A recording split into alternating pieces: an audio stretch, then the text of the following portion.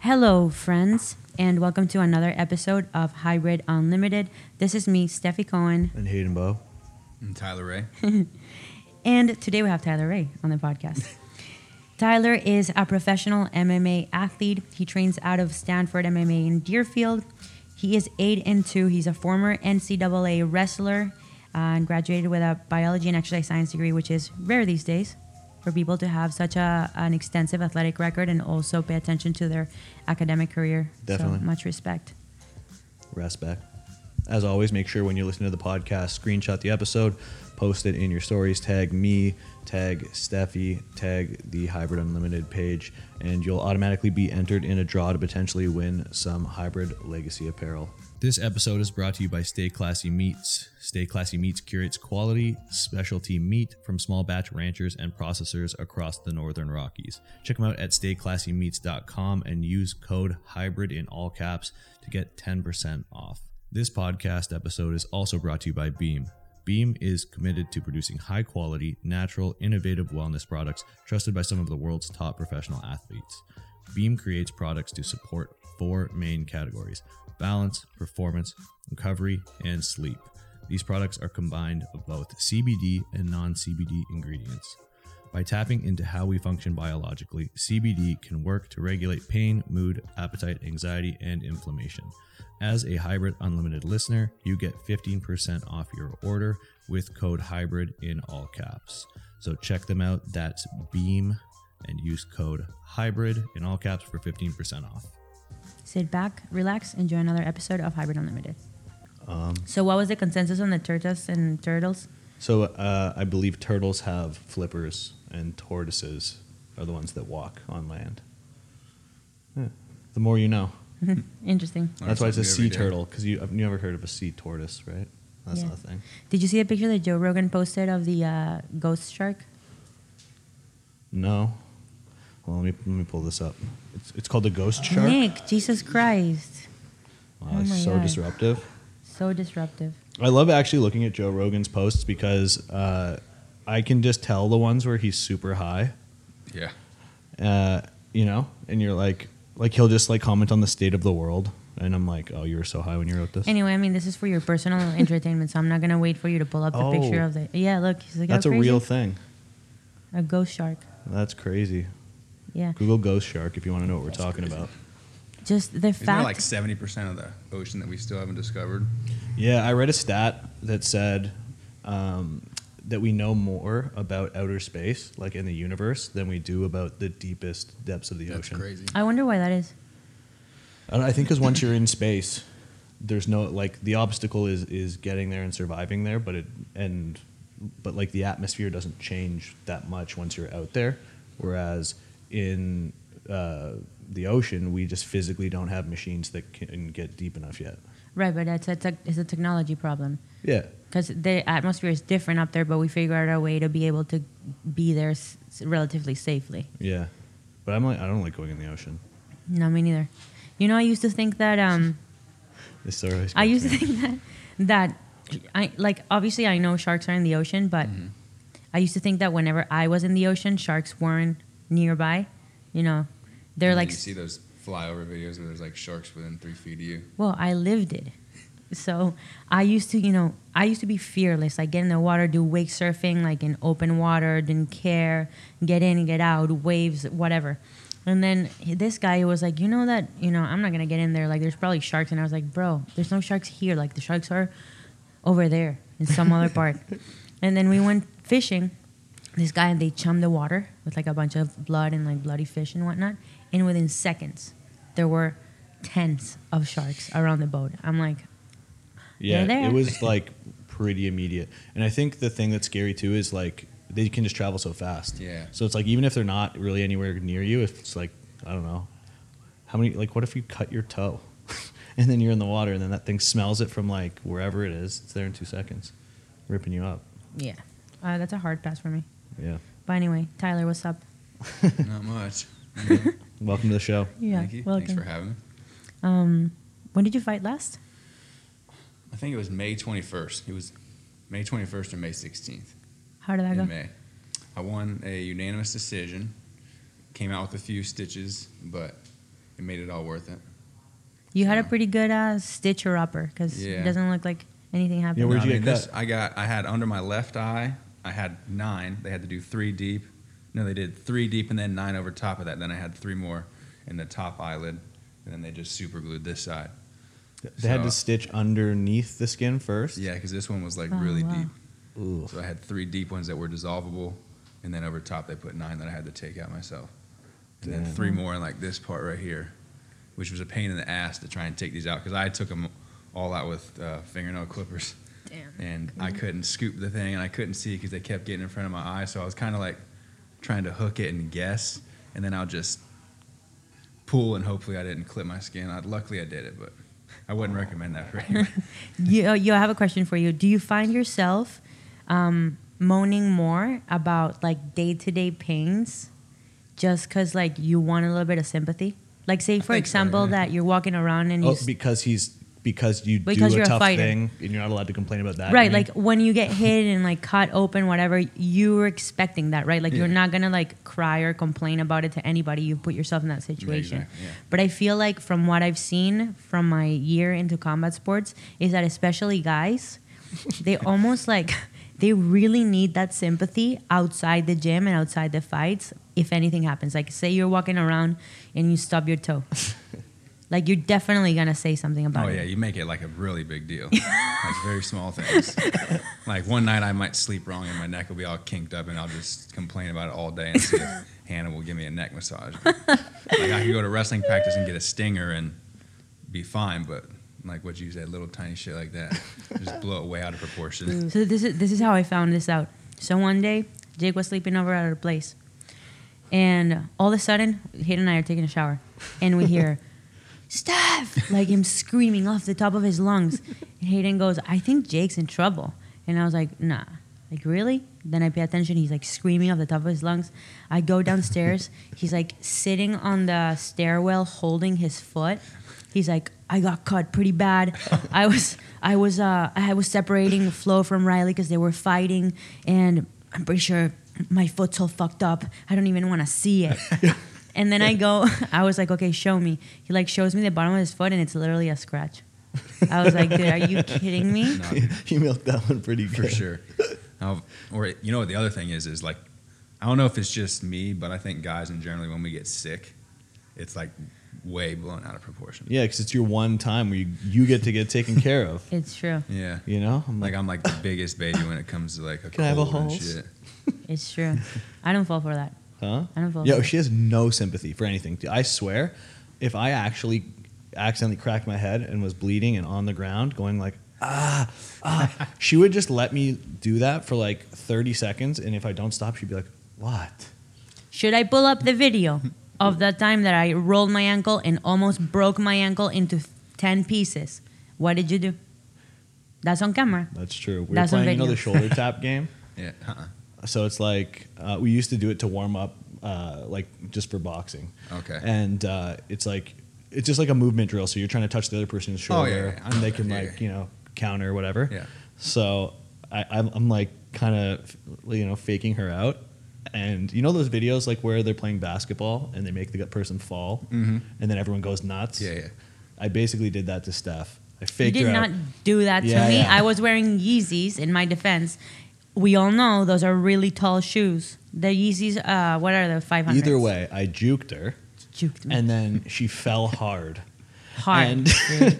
and A rough but I one. thought she was fine, so I didn't realize she actually like twisted How her did you ankle. think? Yo, I'm like holding my foot like this, like rolling around like from side to side, and this guy just goes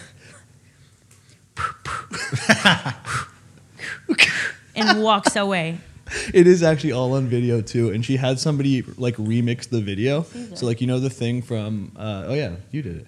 Caesar did it. Is it from American Sniper? Yeah. Where where the person's like lining them up in the scope, and then it's like Yeah. and they fall. You did that one. Oh, that's good. It's good. We should put it on the video. But hey, usually I'm pretty sympathetic. Sure, whatever. Anyway, back to you, Tyler. Tell us a little bit more about your career in combat sports. When did you get started? What got you into it? I got started in MMA when I was like 15. I originally just played a bunch of sports as a kid. I was one of those kids who just have something going on every season. But my main thing was just hockey. I was like obsessed with hockey. And I played in Cincinnati. I was on the Cincinnati Cyclones. I played the highest that we could in Cincinnati was AAA. I know you know a lot about hockey. What position did you play? I was when I was littler, I was defense, and then I got sick of like getting no attention, so I wanted to play center so I could score some goals or something. D. That's what I played in. Glorious position. I mean, you get some glory in defense, but I just wanted to score goals. Yeah. And so I went up to center and then did that for a while. And like my passion was like hockey. That's all I did. Eat, sleep, breathe hockey. I wanted to go to the NHL. And then the MMA gym opened up around the corner, and I asked my dad if I could go do some cross training just to get in better shape for hockey. This is about like 14 or 15. So I started going in there doing some jiu-jitsu and stuff like that, boxing. Started loving it and stuff, but it wasn't really like the thing for me yet. And then we ended up going to a tournament up in Detroit, and we played this team, the London Knights. And they're from where I'm from. Yeah, that was the moment that I realized that I probably wasn't ever going to the NHL because these dudes just freaking skated circles around us. We were supposed to be the best team in Cincinnati, and we went up there and just got our asses beat, like 12-0. Like if there was a mercy rule, because I also played roller hockey, and they would have a mercy rule. I can't remember if it was 11 or 12 or something. But if you get up like 11-0, the game's just over. Like the ultimate, like embarrassing thing should ever happen. so this team basically could have done that. Like these kids were all 2 times as big as us. We're like 13, 14-year-old kids just skating circles around us, doing like the thing where they would be behind the net and pick it up on the stick and just drop it in to our goalie. And I was like, this is done. I'm done with this shit. Like, really? That was a defining moment for you? Like I was like, I'm never going to the NHL. What? But then at the same time, I was falling in love with MMA. So my passion for hockey was kind of going down. But then one day I went to the MMA gym and just did this grappling class. And there was this kid that was an amateur. I don't know if he was pro at the time, but I rolled with him that day, and he just beat the shit out of me, like slammed me on my head and all this. And my dad comes to pick me up, and he said I had a grin from ear to ear that day. He's like, what are you smiling about? I was like, I just got my ass beat today. I loved it. And then like a month later, I ended up telling him, I was like, I think I'm done with hockey. I want to just go full-time on MMA. A month later? About a month later, yeah. Like so, I just started going more and more each day, doing jiu-jitsu, and then I would do boxing. Hold on, let me stop you there. So I'm really interested when people quit stuff. You know, it's a topic that I talk about a lot. Yeah. I quit a lot of things, and initially people used to call me a quitter, or, you know, that I don't stick with things and whatnot. So I'm interested, like, you know, there's a difference between strategic quitting and reactive quitting. Strategic quitting is when you know, objectively realize that you either don't have what it takes to take it to the next level and to actually succeed. You don't have the resources, you don't have the money, the time, the energy, or the passion anymore. And then reactive quitting is quitting when something gets tough, you know, because you've encountered resistance. Yeah.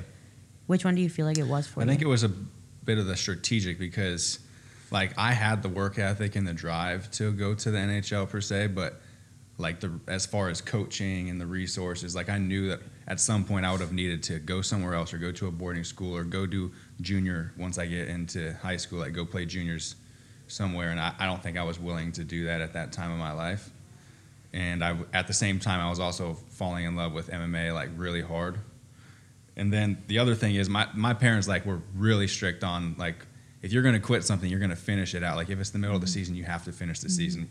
Like they didn't raise me to be able to just stop and not go. Because they said, you signed up, you gave this team a commitment, and you're going to fulfill that till the end. So luckily, I wasn't in season. So one day I came home, and this is after like 10 or 12 years of playing hockey, and I told my dad I was just done with it. And at first they were pissed because it's an expensive sport. Like all They've those invested years a lot. traveling, invested all that time, and him coming home, like he would work and travel every week and then come home, and he would have to pack another bag and get right back on the road to go up to Michigan or somewhere else. So they were a little bit upset about that, but at the same time they supported what I wanted to do. But yeah, I think it was strategic. I don't think it was the other. I think it was more of just running out of resources or just realize that I didn't have the things around me in order to make what I wanted to do happen. That's fair. Do you regret it? No, I haven't ever looked back. Like I've fallen in love with the sport of MMA and just combat sports. Like I haven't ever felt more alive than when I started doing that stuff. Like I just love it, everything about it. Continue the story. So yeah, MMA, boxing. So I started doing MMA after that. doing MMA full time in Cincinnati, and me and my dad were watching a pay-per-view one night, and he's like, now I'm noticing all these champions have a background in wrestling. So it was like, done, I'm going to wrestle. A lot of people think I started wrestling before MMA, and that was my transition, because usually that's a natural transition for the wrestlers these days. But I was doing the MMA stuff before wrestling. I just went into wrestling to help my MMA. So like, this has always been the goal for me. It was never to like just wrestle and then see what I'm going to do afterwards. It was always to go pro in MMA and fight in the UFC and do that. So everything I've done up to this point is just to supplement that. So I went out for the high school. I started wrestling in 9th grade, wrestled for 4 years, and then after that, I was just going to go pro in MMA at 18 and just be a firefighter until I had enough money to do that. But like my junior, senior year, I started to get recruited to go wrestle in college, and like I had no desire to go to college at all. Like, didn't even know what I would study. And my dad and obviously my mom, nobody in my family has graduated from school yet or college at this point. So they wanted me to go to school just selfishly to have that degree, and because it's not a bad idea to go to college anyways. But so they kind of talked me into it. But my dad was like, it's just another 4 years to work on your wrestling for MMA. And I was like, that's right. So I ended up going to wrestle at Mount St. Joseph University. And then while there, I got a degree in biology and exercise science. And then after that, like literally the day after graduation, I had my car packed and drove down here to Florida to train at the Black Zillions. Wow. But like, that's even another whole crazy story in itself, is how I ended up down here. Go on. So between my junior and senior year, I went to Vegas to do American Nationals. It's a IBJJF tournament, jiu-jitsu tournament. And so I went out there, and that's the same weekend that they did the Black Zillions versus ATT finale. So they were all out there in Florida, or not in Florida, in Vegas.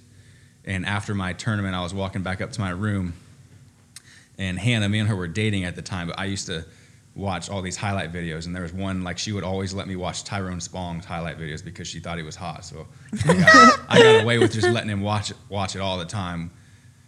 And so I saw him in Starbucks, and at this, like, I have been around fighters a lot at this point, so I don't get starstruck by him anymore. So I used to take pictures all the time, and I just walked by him, and I was like, I should go get a picture with him just to send it to Hannah and make her jealous. So I go in there, ask him for a picture. He's like, oh yeah, for sure. Takes a picture, and we're walking away. And he's like, hey, what's your name? And I told him. He's like, what are you doing out here?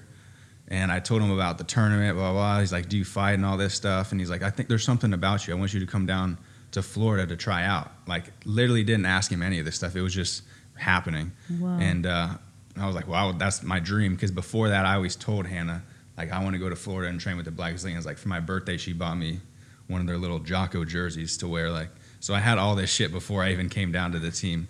It was kind of funny. It was a little embarrassing, but at the same time, it was whatever. That's crazy.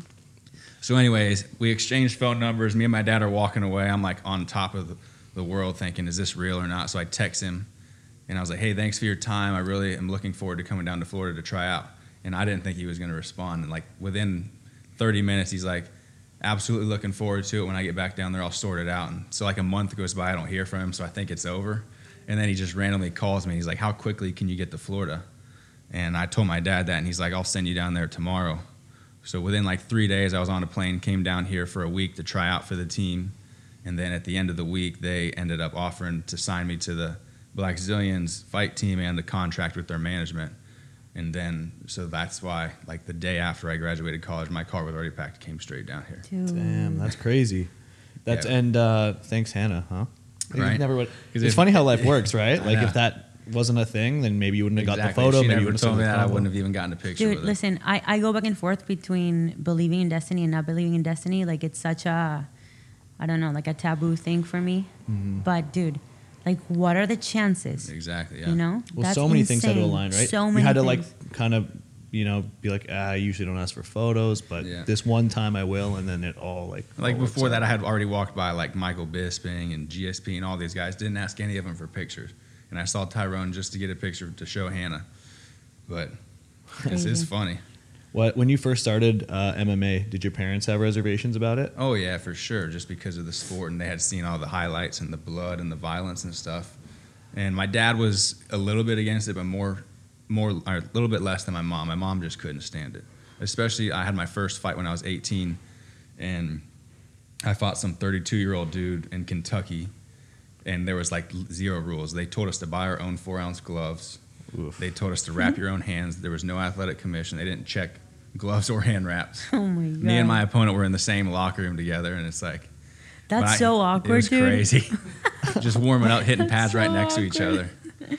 Wow. Oh my god. It was fun though. He ended up throwing in the towel in the first round, but it was funny because the day before at weigh-ins, he was like, "Yeah, this is supposed to be my comeback fight," and they give me some fucking 18-year-old kid who says he's some wrestler or something. But we'll see about that when I start hitting him in the face. But I mean, Wow. and then he ends up shooting on me in the fight. He didn't even try and stand with me. Wow. It was funny. He put Damn. his words right up his culo. And You know that what was I'm your pro saying? debut? That was my amateur debut. That was before I went to college. How does amateur MMA differ from pro? Because I know in boxing there's like, The it's a headgear. different, The sort of a headgear different and all the style. rules. Yeah, like the time for amateur MMA, you fight 3-minute rounds. I'm not Okay. really sure. I should know this, but I'm not sure if for title fights they do 5 threes or not. I think it's still 3 threes, but don't quote me on that. But I know in Florida you got to wear shin guards. Ohio you also wear shin guards, but Kentucky when I fought there was like 0 rules. And then you're supposed to wear 8-ounce gloves, and then there's no kicks to the head or knees to the head and elbows. No, you can kick to the head, but you can't knee to the head or elbow. Okay. And then in Florida, if you have less than 4 fights, so don't quote me on any of this stuff. I'm just kind of like rambling it off, but I'm pretty sure that if you have less than 4 fights on the ground, when it hits the ground, it's only grappling. Oh, Because when okay. I fought, I had 1 fight in Tampa before I went pro down here, and at the time I only had 1 amateur fight, but my experience was a lot more than that because I was already training with the Black Zillions and then wrestling and all that before. And they were going to try and make me do a fight with somebody else that had like 1 or 2 fights, and when it hit the ground, there was no punching, and I didn't want to do that. So they ended up giving me a guy that was like 6 or 7-0 just so we could bypass that rule. Oh, so But- as long as one person Yeah. has more than the whatever required amount of fights, the other guy can sort of like waive that. Yeah, I mean, it seems like they're getting more lenient about it too, because I just cornered one of my guys like a month ago for a kickboxing fight, and they were supposed to wear headgear, and there's usually no elbows for amateurs, but at the rules meeting, they're like, we're adopting the new Muay Thai rules, so if you and your opponent agree that you don't want to wear headgear, then you don't have to wear that, and also if you guys want to throw elbows, we're going to do those tonight too. We have elbow pads for everybody. And you should have seen these kids' eyes in the locker room when they're like, oh, fuck, we're throwing elbows. Like, they were not ready for that shit. Me and my buddy were just laughing so fun. Like they were nervous about it. I was excited about it. I was like, oh, this is going to be fun to watch these amateur kids try and elbow the shit out of each other. But none of them were really about it. And my guy ended up, his opponent wanted to wear headgear and didn't want to elbow, so he didn't get to do it. But I know those are the rules. And then at least in Florida and most states, you have to have a certain amount of amateur fights until you're allowed to go pro. So like Florida, they require 5. I'm pretty sure Ohio's Okay. the same. And but then you can also do like what I did. I had 2 amateur fights, and then I just skipped the rest and went out to South Dakota where they don't care how many you have and just went straight to pro. Yeah, a lot of people take that route. Yeah. You took that route. Yeah. Yeah, she just fought in the DR where you didn't need any Yeah. amateur fights or anything. What was there a moment when you first started doing MMA/wrestling that you felt that you had what it took to be really successful in the sport? Was it because for me, I'll give you an example. For me, in the past, like when I did weightlifting, powerlifting, and now boxing, for me it was the speed at which I was learning that was a really good indicator that I could do it. You know, I was just advancing faster than the norm. Was there something like that for you? Yeah, I mean, as far as like the grappling level, like when I first started wrestling, for the first half of the season, I was undefeated. Just naturally picked up on just how to grapple, where to move, and all these things to do, like the shots. Like I really picked up on that quickly, and then it translated to jiu-jitsu really well. So I was able to compete with a lot higher belts and move up quicker than most people. And I found myself training with some guys that are in the pros. Like I was training with Rich Franklin when he was at the height of his career in the UFC when I was like 16, 17 years old. And this is only after like 3 years of training. So like I picked up on it quick, but I was also just literally would go home and just watch it all day long. So I was getting reps in at the gym, and I would go home and get mental reps in. So like that's one thing that people overlook a lot, but it just came naturally to me, like really quickly. So I think that was when I kind of realized that this is what I am meant to do, Mm-hmm. not even just want to do. Yeah, watching like footage, or if it's a traditional sport, game tape is like super important. Oh, yeah. And even I found growing up playing like NHL Yeah. on like Xbox helped. We used to call it Chell. I don't know Chell. if you guys called it that. We like, you playing Chell later? Chell. Did you ever play Hits? Yeah, that Like one was the just guys like, would get, like, ridiculous. their heads on fire You catch after on you get, like, fire if 3 you're on a roll. goals. Yeah. That game was So fun. good. But yeah, NHL, that was like just, you see, you do some move that you can't do, and Yeah. then you see them do it, and you're like, oh, I'm going to try that. And you Yeah. start messing around with it, and you like pick And up on you it can from like that. run little plays in the NHL game, like what Yeah. they call cycling the puck through the corner and stuff. Like you can do all that. The UFC game not so much because they're still kind of lagging behind in fighting, so you can't really learn from that. But there's There so was many one guy who fights. said they did, though. It was somebody big, Probably too. Max Holloway. He thinks Yeah, it was him. It was Well, Max what did Holloway. he do? What did he do? He said that he did some move in a fight, and then was like, "Yeah, I just learned it playing the UFC video game." That's amazing. Yeah. I tried the virtual reality boxing thing. Uh-huh. It's pretty shit. really. Is it like Wii boxing? Do you remember that? Yeah. Oh, I love that game. Wii boxing. Yeah. Have you it's seen really bad. the videos of guys just like accidentally punching their TV? Yeah. They didn't realize it get too close when they're wearing the headsets, Oh my god. where they throw the remote and break their TV. That would be But the worst. I'm gonna. If you don't have any more questions about this, I want to pivot. Pivot. Pivoting. Okay. So, I'm always really interested when I speak to fighters on the podcast about their like the mental aspect of fighting.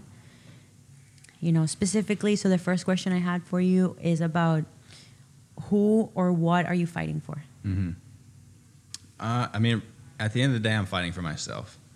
A lot of I know that these are going to, well, it began for myself, but then as I've gone on, I start to fight for more things. Like I'm fighting for me and Hannah's future. One day I'll have a child that I'll be fighting for. So as you go, I think you end up fighting for more things than just yourself. But to start, I do it for myself because I love it. It's something that I've always wanted to do and what I set out for. And I didn't really get into it for the money. I mean, obviously the money's going to be nice, but it's just my passion for the sport, and it's something that I've always wanted to do. Mm-hmm. And there's been things in my life that I set out to do that never really got to accomplish or fell just short of. And so this is just the one thing that I'm like, I'm going to do this. Mm-hmm. And it's for me. Like, I always tell my dad about it because we'll have talks about fighting and stuff, and I'm like, this is just something that I need to do. It's just for me. What's the ultimate goal? The ultimate goal is UFC champion and get on the pound for pound top 10 list. Is like, I have really high expectations for myself, and I know that I'm capable of doing those things because I trained with until he left to go to Colorado, the current welterweight champ, and he's the number 1 pound for pound guy on the list. And like, I was in the gym with him every day, so I know what's capable and what it takes to get there. And so like, it's just something that I've set out that I want to do for myself. Where do you feel like you're lagging? Right now, I think it's a little bit of like experience because like I just said about the amateur thing, I skipped my whole amateur career and went straight to pro, and I think that's extremely beneficial. Like if somebody were to ask me one day, my number one advice, I would say take your time in the amateurs because you can gain so much experience. Like right now I'm learning, or I was, like now I'm pretty comfortable in there, but I was learning on the professional scene, like making mistakes, and that's not where you want to be doing that. You want to get all those kinks ironed out in the amateur levels so that when you get in the pros, all that's done with and you're ready to go. Like I was making amateur mistakes early on in my career that I should have not been doing. So Like what? I mean, like I got thrown into I lost my second fight. I got guillotined in my second fight. I was being hyped up. I was this blue chip prospect, next big thing, and I got thrown straight into like the third fight from the main event on an LFA card, national televised, and like the nerves and everything was already getting to me. And then on top of that, this kid had more fights than me, and he had a huge amateur career. And I go out there and get cracked like a little bit and panic instantly. And I'm like, oh shit, I got to revert to my wrestling base. So I take a sloppy shot and basically just hand him a gift wrapped guillotine, like, here you go, just finish the fight.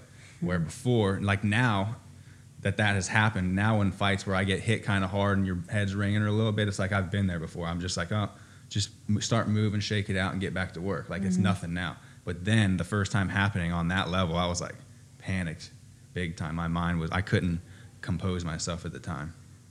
That's interesting. Why was it that you skipped or that you had a short amateur career? because I was really eager to go pro. Like I had deadlines for myself that I was going to meet that I'm like still not, like I thought I was going to be in the UFC 5 years ago by now and have the belt right now if I had my way. Like I thought I was going to go pro at 18, UFC by like 23, win the belt, and it is the fight game will just laugh in your face like that, because I am still trying to get into the UFC. I'm 28 now, and like I was just really regimented with like I need this to happen, this to happen, this to happen, and sometimes I think that's a downfall. Is like I want things to happen, and if they don't, then I get really hard on myself, and I think I'm not doing something right, or think I need to work harder, or do this and that. And it can be like a downfall, because I was gonna say, like, expectations are really dangerous. Yeah, I have very high expectations that you set for yourself. Like, it is important to have high expectations, but I think above all is more important to have high standards and not focus so much on the expectations. The expectations let you down, but the standards are something that you can live by, right? Like, the standard is I never miss training session. The standard is I give it my best every time. The standard is, you know, even when I don't want to do it, I'm going to do it. You know what I mean? 100%. But if you focus so much on those expectations, it's crushing. Like, I just had a conversation with Hayden the other day about, you know, I got out of my last, not this one, but my previous sparring session. And I know I did well, like relative to how long I've been doing it for. But I felt like I had a certain expectation of where I would be a year into boxing, and I didn't meet it. You know, I felt like I would look looser, or I felt like I would, you know, have better conditioning, or that I would look, you know, more composed during the fight. Yep. And I didn't, and that's what I was, you know, getting down on myself for. And it's dangerous, because if you play that game, man, like, oh my God, you know, the mental wears on you the rest of the day. Can carry into the next day. I mean, and crushes your confidence. Oh yeah. Well, and if you think that, it doesn't matter how much progress you make, it's always going to be not enough in your mind, right? Yeah. Like, that's what makes, I think, a lot of successful people in whatever sport good, is that they're never satisfied. Yeah. So you keep pushing, you keep trying to do that. You're always going to find something you could have done better. You watch the video and you're like, oh, why did I do this? I could have done that. So, I mean, I think it's like you should set like a little time for yourself where you analyze that, you feel good or bad, and then you move on. It's in the past. For sure. You know? That was like one thing I got from Trevor Whitman a while ago. He's a boxing coach out in Colorado.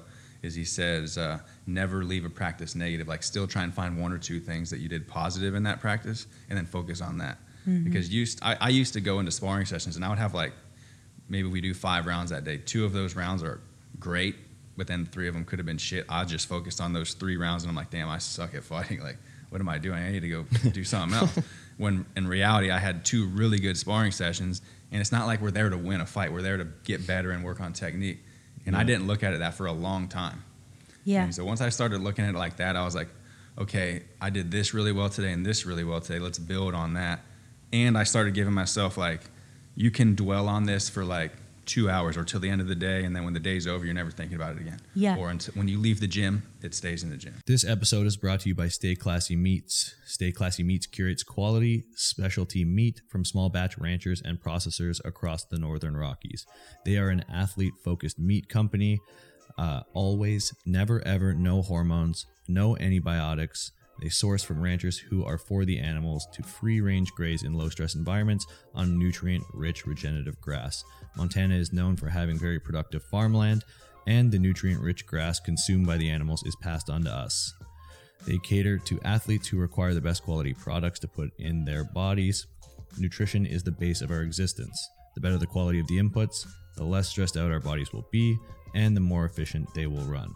Quality, convenience, small batch. That's Stay Classy Meats. Check them out at stayclassymeats.com and use code HYBRID in all caps to get 10% off. This podcast episode is also brought to you by Beam. Beam is committed to producing high quality, natural, innovative wellness products trusted by some of the world's top professional athletes. Beam creates products to support 4 main categories: balance, performance, recovery, and sleep. These products are combined of both CBD and non-CBD ingredients. By tapping into how we function biologically, CBD can work to regulate pain, mood, appetite, anxiety, and inflammation. As a Hybrid Unlimited listener, you get 15% off your order with code HYBRID in all caps. So check them out. That's Beam and use code hybrid in all caps for 15% off. Because, dude, sparring is similar to a random max out session at the gym. Like, it's not an accurate representation of how you're going to perform on your fight.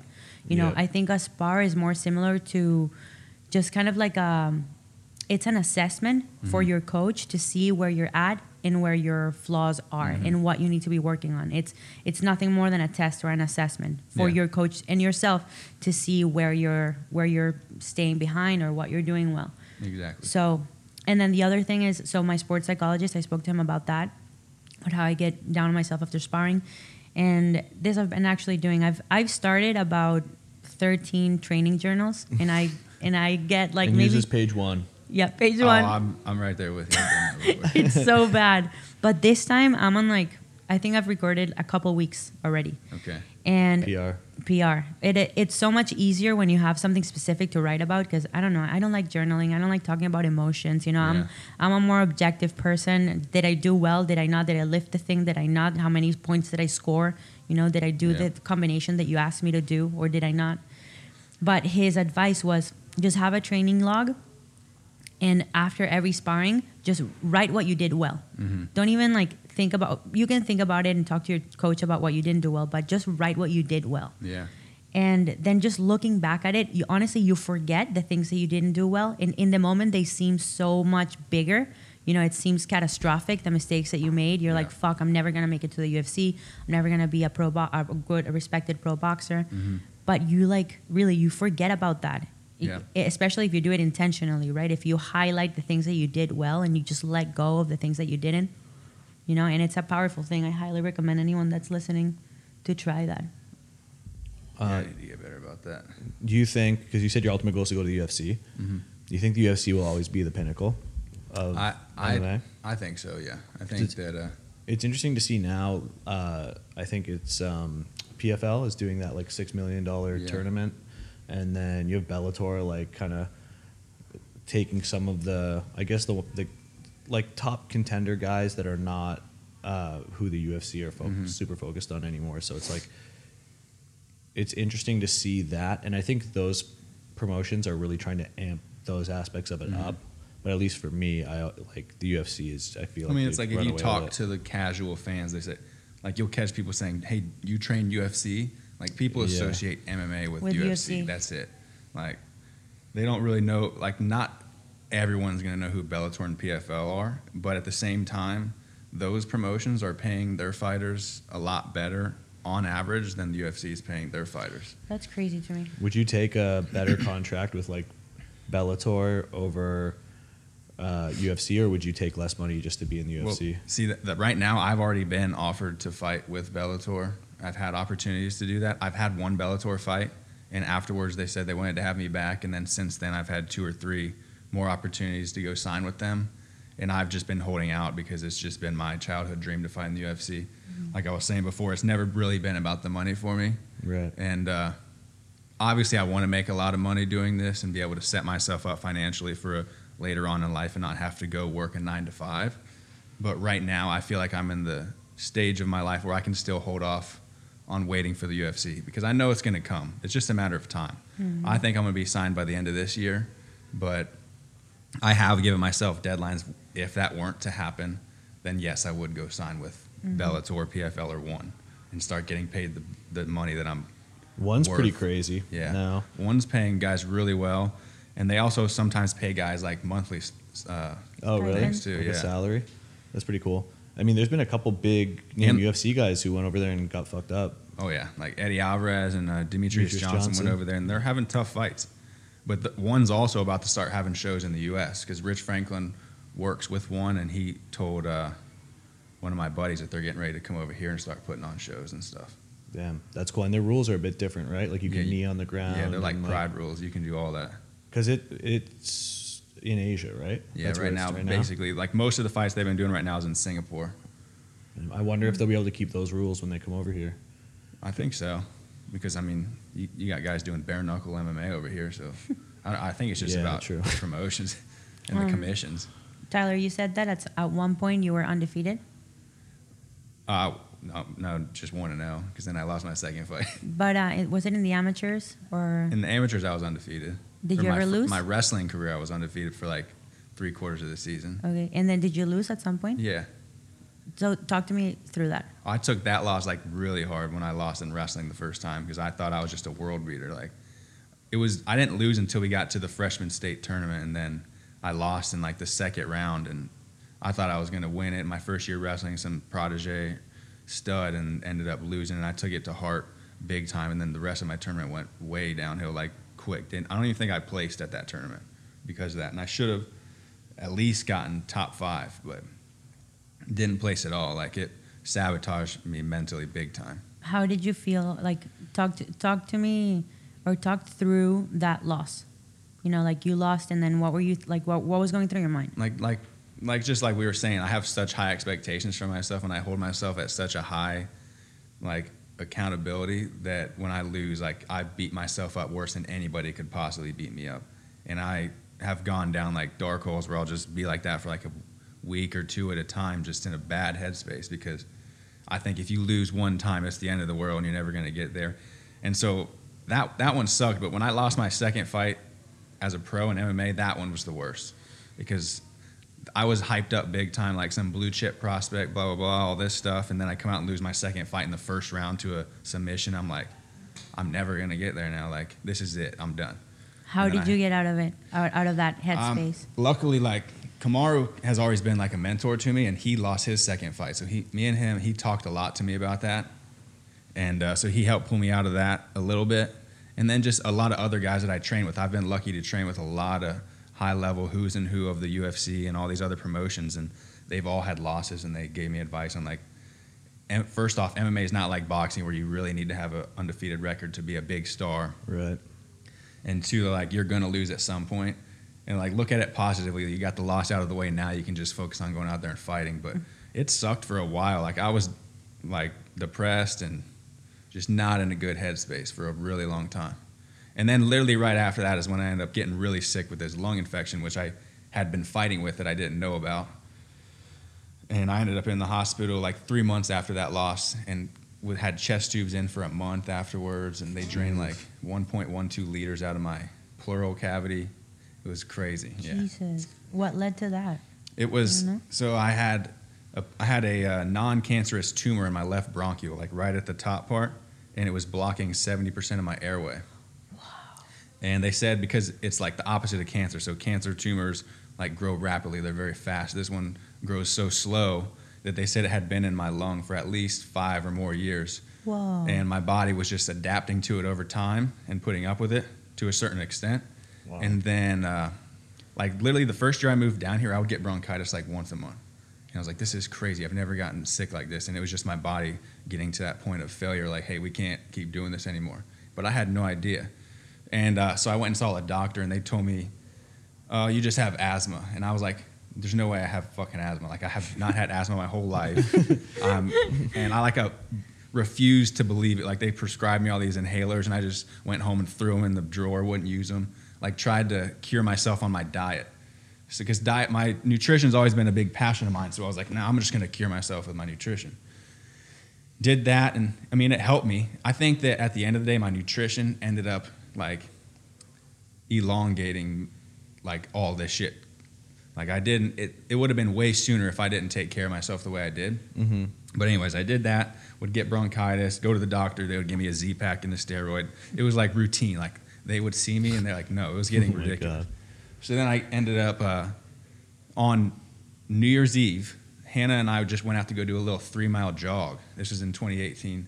And you would think that's easy. I couldn't even finish a mile. I told her, I was like, I'm just going to walk back home. I can't, like, coughing up all this nasty stuff, and couldn't even barely run. So I go home, and we sat down, had dinner later that night, and then I start getting, like, these terrible pains down my left side. Oh, shit. And I'm like, I told her, and she's like, well, so she goes to the store and buys Tums because we think it's, like, indigestion or something. Like, this is how stupid we were. I mean, we're not stupid. We just didn't know.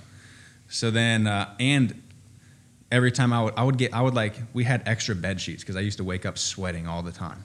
So like these should have all been triggers that I should have known something was going on. But I just was in deny because I'm down here trying to live my dream. I'm training with the Black Zillions, busting my ass for all these years to get here, and I'm not going to let this shit stop me.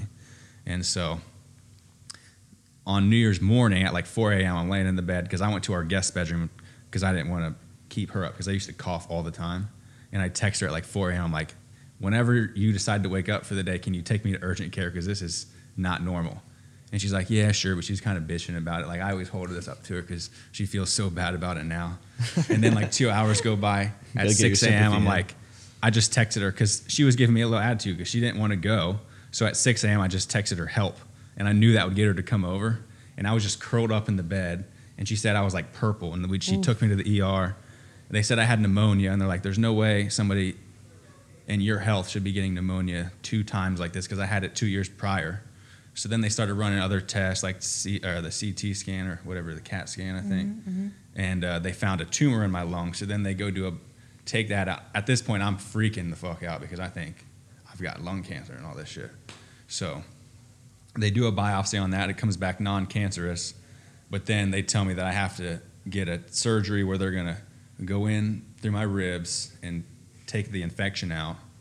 And it's supposed to be a 30-minute procedure, and it ended up being 3 hours long. And the doctor he came out and told my dad, he's like, if you would have waited 24 to 36 more hours, he was going to die.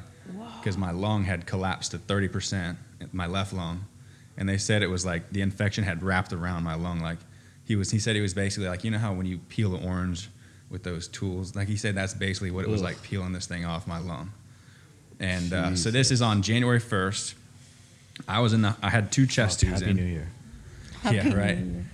I have 2 chest tubes in, and I was in the hospital from January 1st to the 13th, and then they let me leave the hospital with the chest tubes in for like a whole nother month, and I had a PICC line in my right arm. So I'm like, every night I had to sit down and make my own little antibiotic IV bag and these chest tubes, and I always told the doctor, I was like, so when can I fight again? They're like, I don't even know if you're going to live like a normal life again. That should be the last thing you should worry about right now. Wow. They're like, your left lung could potentially be so scarred that it's going to cause these problems, this and that.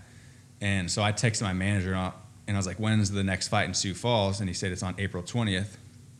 So I was like, well, plan for me to be on that one. And this is on January 13th. And so when I got out of the hospital, like with the tubes and the PICC line in, I would just go to the gym and get on the Stairmaster, just trying to build my lungs up, just climbing. And then I would hit every leg machine in the gym because I was just so determined to get back.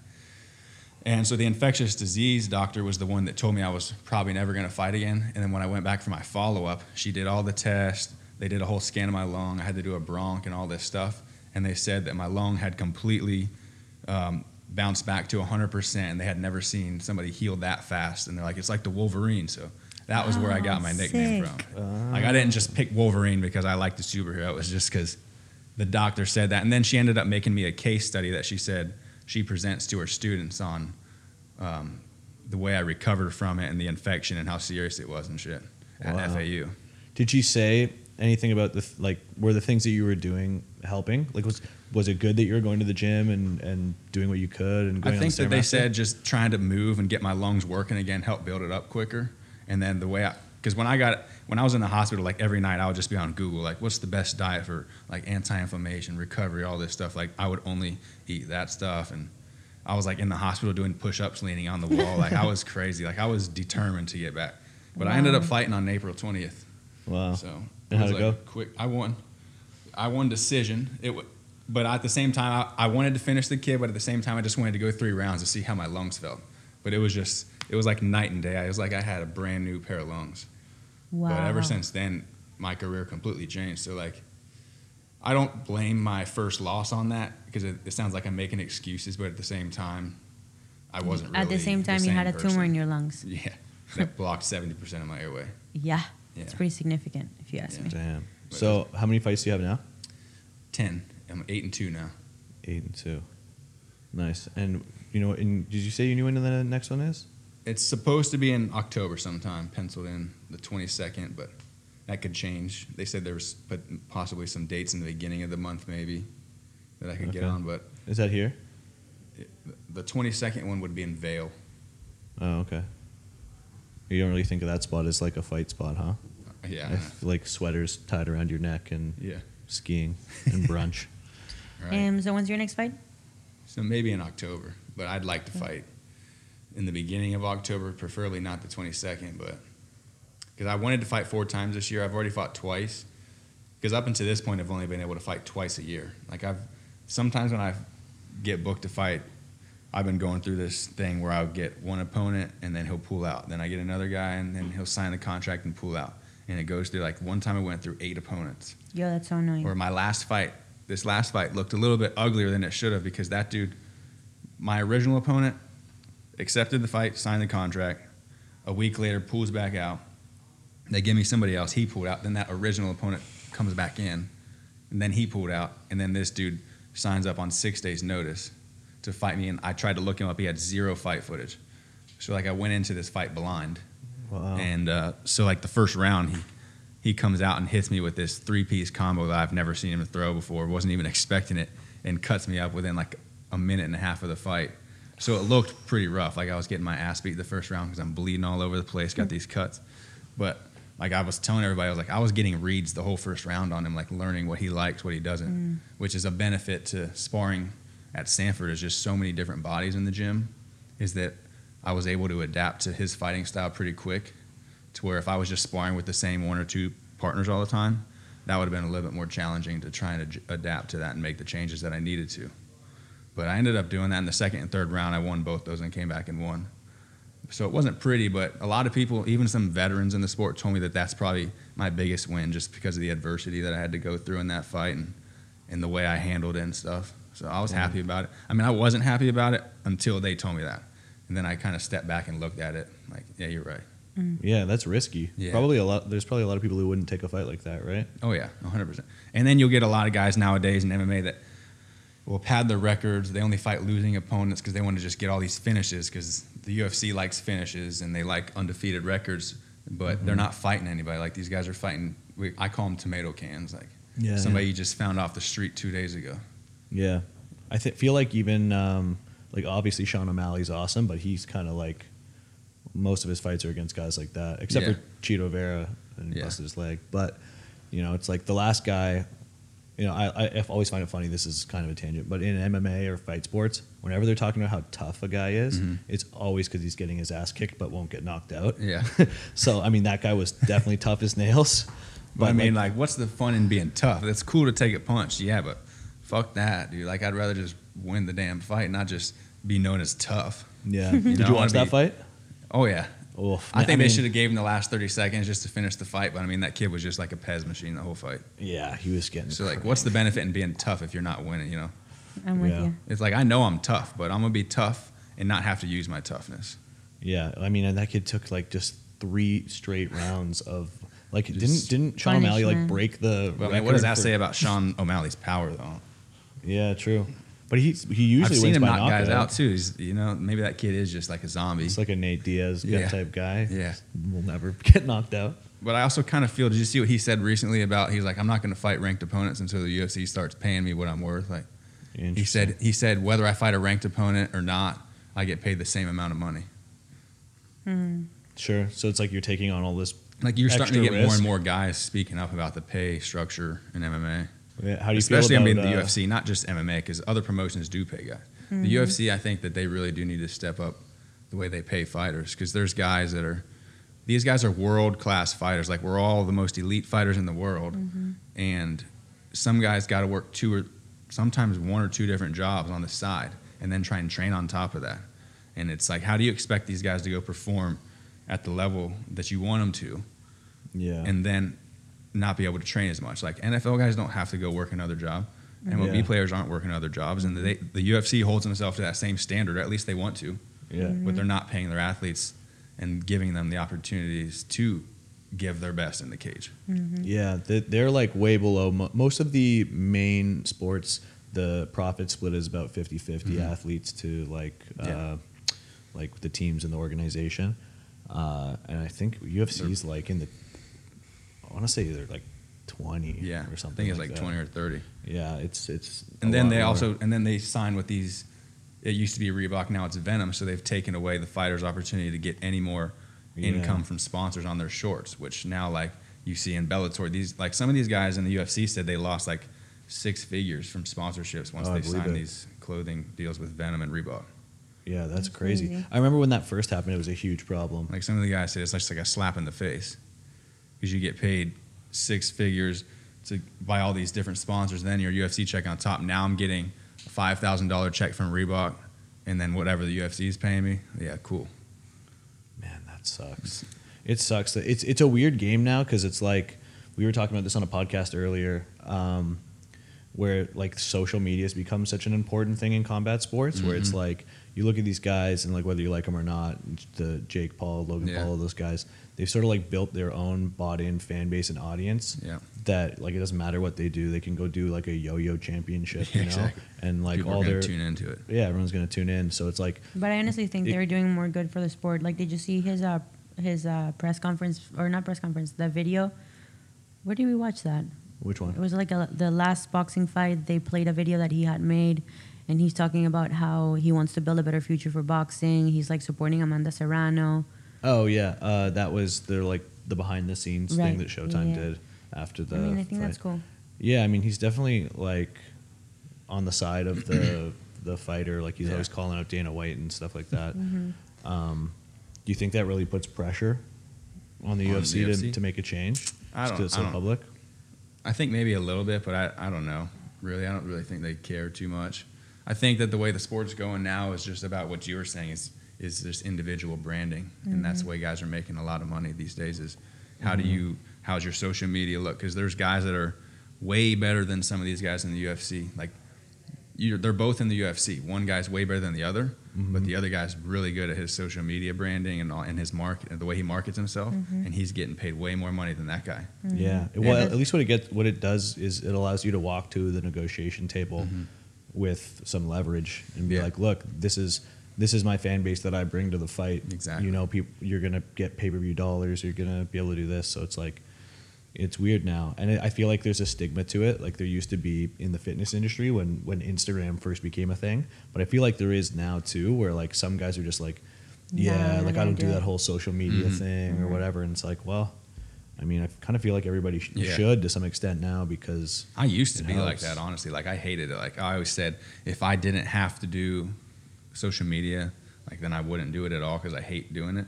But now it's to the point where I'm like, this is part of my job. I have to do this. Exactly. It is Like part if of I my job. want to make money and set myself up for good deals and stuff in the future, then I need to build my own brand. Like I have to. You don't have a choice. Exactly. Because there's so many talented fighters out there. Like thousands of guys in the world trying to get into the UFC. You're not all going to make it. Yeah. So you got to bring something to the table. And I think that the guys that do really well with their social media and their brands are the ones that get signed before the other guys. Yeah. Oh, 100%. I mean, On that note, I have to go have a phone call, and then I okay. have a meeting. All right. Rapid fire questions. All right. Favorite food? Favorite food? It would be French fries. Okay. What kind? Just like, Regular? yeah, but you can burn them a little bit too. Like I like them crunchy. Right, okay, crunchy. Odd choice. Yeah, odd. Yeah, that's definitely not normal. Like the crunchy ones, like on the bottom of the bag. I like those with the crunch. Oh man, those are the ones I skip. Favorite place that you've ever visited? I would say Vancouver was like one of the most beautiful places I've ever seen. That's a cool spot. Favorite color? Purple. Favorite sex position? Reverse cowgirl? Pineapple on pizza, yes or no? No, never. Get the fuck out of here. I'm kidding. On that note, thank you so much for being a guest on our podcast. Appreciate your time. Where can people find you? You can find me on Instagram at Wolverine_170. And then Twitter right now is Tizzle_Ray. And the I is a 1. But I'm going to change that too. Bro, that's so complicated. I know, I'm going to change it to No one remembered Wolverine170 that. as well. No one's looking you up on Twitter just because of that. Well, my Twitter is literally just Instagram that gets shared to Twitter, so I'm not that good on there anyways. Okay. So if you want to really follow me, then just go to Instagram. Okay, right on. Thank you so much for your time.